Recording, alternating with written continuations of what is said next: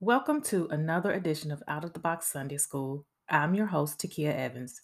Thanks for taking the time to listen in today. Our lesson is entitled Loving by Serving.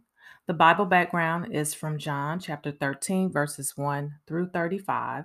The printed text is John chapter 13, verses 1 through 15, and then we skip over to 34 through 35.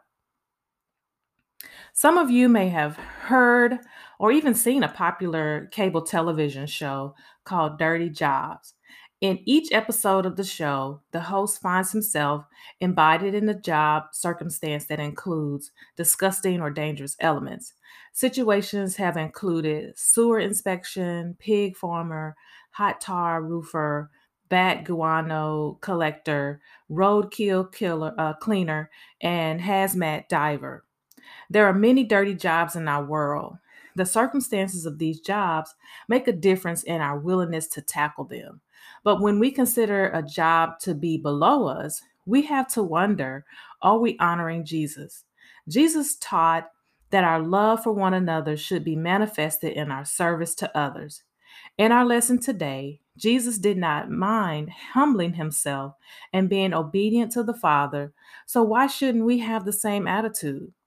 Jesus, the Son of God, decided to show his disciples the mark of a true servant by washing their feet. So, beginning in John chapter 13, Jesus' public ministry has ended and he is alone with the 12. Of the gospel writers, only John provides us with an intimate view of Jesus' private teaching and prayer during his last days before death. Jesus gathers his disciples to give them instruction on how to live with one another until he returns. Jesus encourages and instructs them regarding how to live as children of God in a world full of evil. He talks to them about serving one another and living in love and harmony. We'll begin our scripture reading with John chapter 13, and I'll start with verses 1 through 5. It was before Passover, and Jesus knew that the time had come for him to leave this world and return to the Father. He had always loved his followers in this world, and he loved them to the very end. Even before the evening meal started, the devil had made Judas, the son of Simeon Iscariot, decide to betray Jesus. Jesus knew he had come from God and he would go back to God. He also knew that the Father had given him complete power. So during the meal, Jesus got up, removed his outer garment, and wrapped a towel around his waist. He put some water into a large bowl. Then he began washing his disciples' feet and drying them with the towel he was wearing. So here, Jesus and disciples were ready to celebrate the Passover. And Jesus always knew when his hour would come when he would die. The disciples would still be in the world of unbelieving people, and spiritually speaking, they had been removed from his grasp. And so Jesus not only loved his disciples while he was there with them, he also loved them until the end. And in other words, Jesus' love for his disciples was unending. When you think about it, they were not easy to love, and neither are we. But Jesus looked beyond their flaws and gave himself to them fully. And then in verse 2, Jesus gave us a glimpse into the spiritual battle being waged that evening. Satan seemed to think Jesus' death would be a victory. Satan did not understand how Jesus' sacrificial death would serve the Father's purposes. Judas's act of betrayal pleased Satan, but God used that evil to further his own plan. And in verse 3, it also explains Christ's divinity. John gives three insights into the state of mind of Jesus at this critical time. First, Jesus was fully aware of his power and authority. He was in control of all things, including what would happen to him next. Nothing compelled him to act as a servant but his own decision and desire. Second, Jesus was aware of his origin in God. John often presents Jesus this way, as one on a mission from God. And third, Jesus was aware that he would return to the Father when all things were accomplished. He was ready and prepared for what lay ahead. So, Without a word, Jesus rose from the table. He was probably causing every disciple present to wonder what he was doing. And keeping in mind that the participants at the meal were possibly on couches and in some semi reclining position. So Jesus removes his outer clothing for what he was about to do was grimy work. Foot washing was a dirty or filthy job. Think about it. Jerusalem was a hot and dusty city. People wore sandal type shoes that allowed dirt in easily or walked around barefooted without any protection. And because they walked almost everywhere, people frequently stepped in mud and other undesirable debris on the streets and pathways. A good host would provide guests with a servant to wash their feet. So the foot washer was the lowest of the household servants who likely took no pleasure in this task. It was this dirty job that our Lord Jesus chose to illustrate what it meant to be a servant in his service. So now we come to verses 6, and I'll read through 11. But when he came to Simon Peter, this disciple asked, Lord, are you going to wash my feet? Jesus answered, do you really know what I am doing? But later you will understand. You will never wash my feet, Peter replied. If I don't wash you, Jesus told him, you don't really belong to me. Peter said, Lord, don't wash just my feet, wash my hands and my head. Jesus answered, people who have bathed and are clean all over need to wash their feet. And you, my disciples, are clean, except for one of you. Jesus knew who would betray him. This is why he said, except for one of you. And here, the washing proceeded one at a time, perhaps in silent embarrassment from the disciples. And then Jesus was their esteemed Lord, their master, and their teacher. And such an honored person should never be expected to wash feet. Now, Simon Peter may have been the last in line to get his feet washed, and perhaps he was the one that broke the silence in protest. It was not that Peter's feet did not need washing, but that it was demeaning for Jesus to do so, and Peter did not intend to allow it to happen. Jesus' response to Peter's refusal was somewhat cryptic, implying that there was more to the situation than Peter understood. However, for now, Peter needed to accept by faith and the importance of Jesus' act of servitude.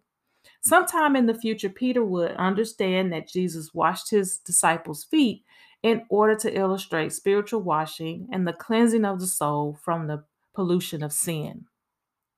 Although Jesus had just promised Peter that he would have a more complete understanding in the future, Peter categorically said to Jesus, thou shalt never wash my feet. All Peter could think about was how socially improper it was for Jesus to wash his feet. It's interesting that Peter was humble enough to realize that his Lord should not be serving him, but was also proud enough to tell Jesus what he could not do. And Jesus' response to Peter warns that Peter's refusal would mean that he cut himself off from Jesus and his blessings. So Jesus connected the meaning of this foot washing to his mission of cleansing souls. In response to Jesus' mild rebuke, Simon Peter quickly did an about face.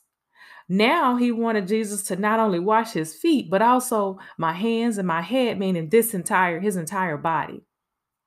So Jesus had to correct Peter's zeal by saying that one who is fully washed does not need to have a second bath, but only to wash his feet. This is really saying that one who comes to faith is covered by the cleansing blood of Jesus, is spiritually clean. They are counted innocent in the eyes of God. So symbolically, we are saved from our sins, which is the bath, but still commit sins, which are our dirty feet. We all need a repeated washing of our spiritual feet. So, this process is often referred to as sanctification, the ongoing process of learning through the Holy Spirit and growing in our relationship with Christ. And in verse 11, Jesus knew that not everyone in the room would have the spiritual bath. Judas might have sat there quietly while the master washed his filthy feet, but his heart was set on doing Satan's will, giving himself no hope of spiritual cleansing. Now we're at verse 12 through 15. After Jesus had washed the disciples' feet and had put his outer garment back on, he sat down again. Then he said, "Do you understand what I've done? You call me your teacher and Lord. You should, because this is who I am. And if your Lord and teacher has washed your feet, you should do the same for each other. I have set the example, and you should do for each other exactly what I have done for you." So, after washing their feet, Jesus proceeds to teach the application of this service and the implementation of his action. Jesus then asks a question, which is rhetorical, shown by the fact that he went straight into explanation without waiting for any answers. To answer his own question, Jesus appeals to his relationship with them and reminds them of that Lord and servant relationship. They call him their master and Lord. His service to them did not change his authority over them. In verse 14, Jesus was saying to the disciple that as your Lord and Master, go back to and reference verse 13, since I have washed your feet, ye also ought to wash one another's feet.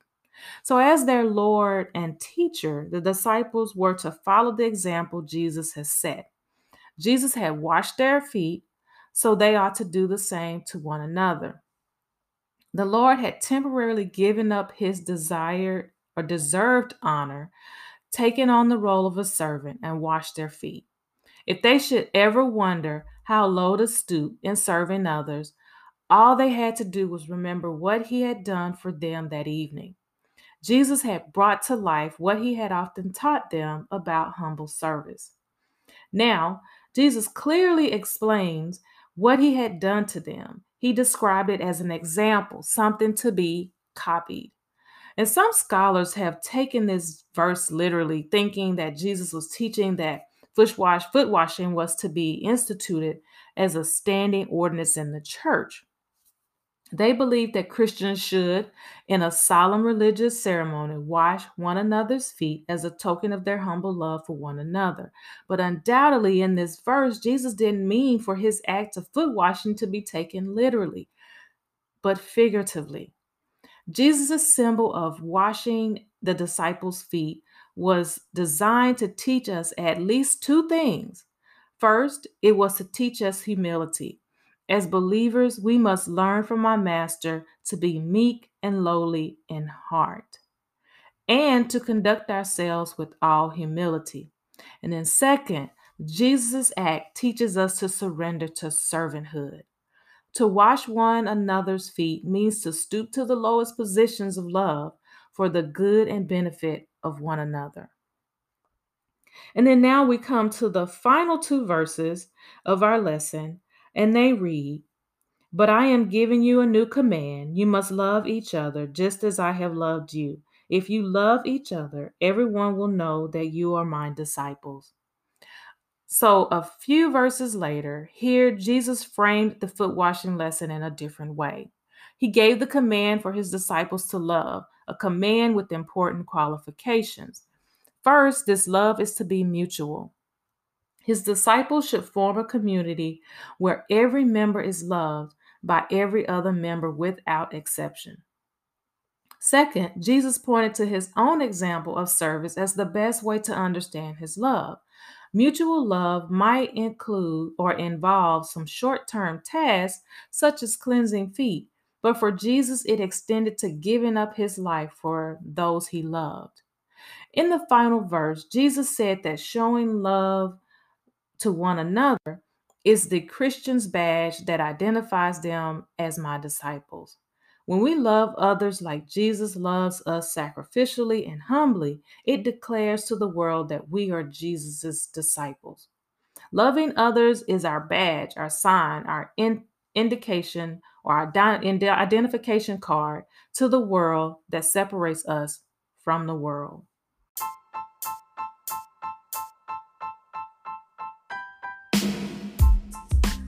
As humans, it's natural for us to want to be served by others. We can easily become filled with delusions of our own importance. In this lesson, we have been reminded that Jesus expects us to humble ourselves and serve others, no matter how dirty the job is. Jesus, the one the disciples readily conceded to be Lord and Master, took off his outer clothing and washed their feet. The lesson from his example is inescapable. In our world, we are told that we should be assertive. We are reminded of our rights and how we should demand them. As a person's value is often measured in terms of the service he or she can extract from others, but Jesus teaches us the opposite. Those who are truly the greatest are those who are the greatest servers.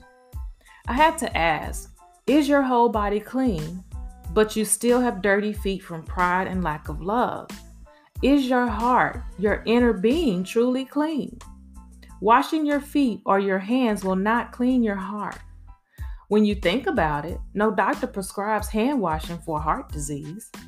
Jesus does not seek people with hard, dirty spirits who have immaculate personal hygiene. He wants those with clean hands and a pure heart. Jesus bids us to take action. As we serve others, we follow Jesus. When we humble ourselves, our hearts are changed. Loving service will help our hearts stay clean.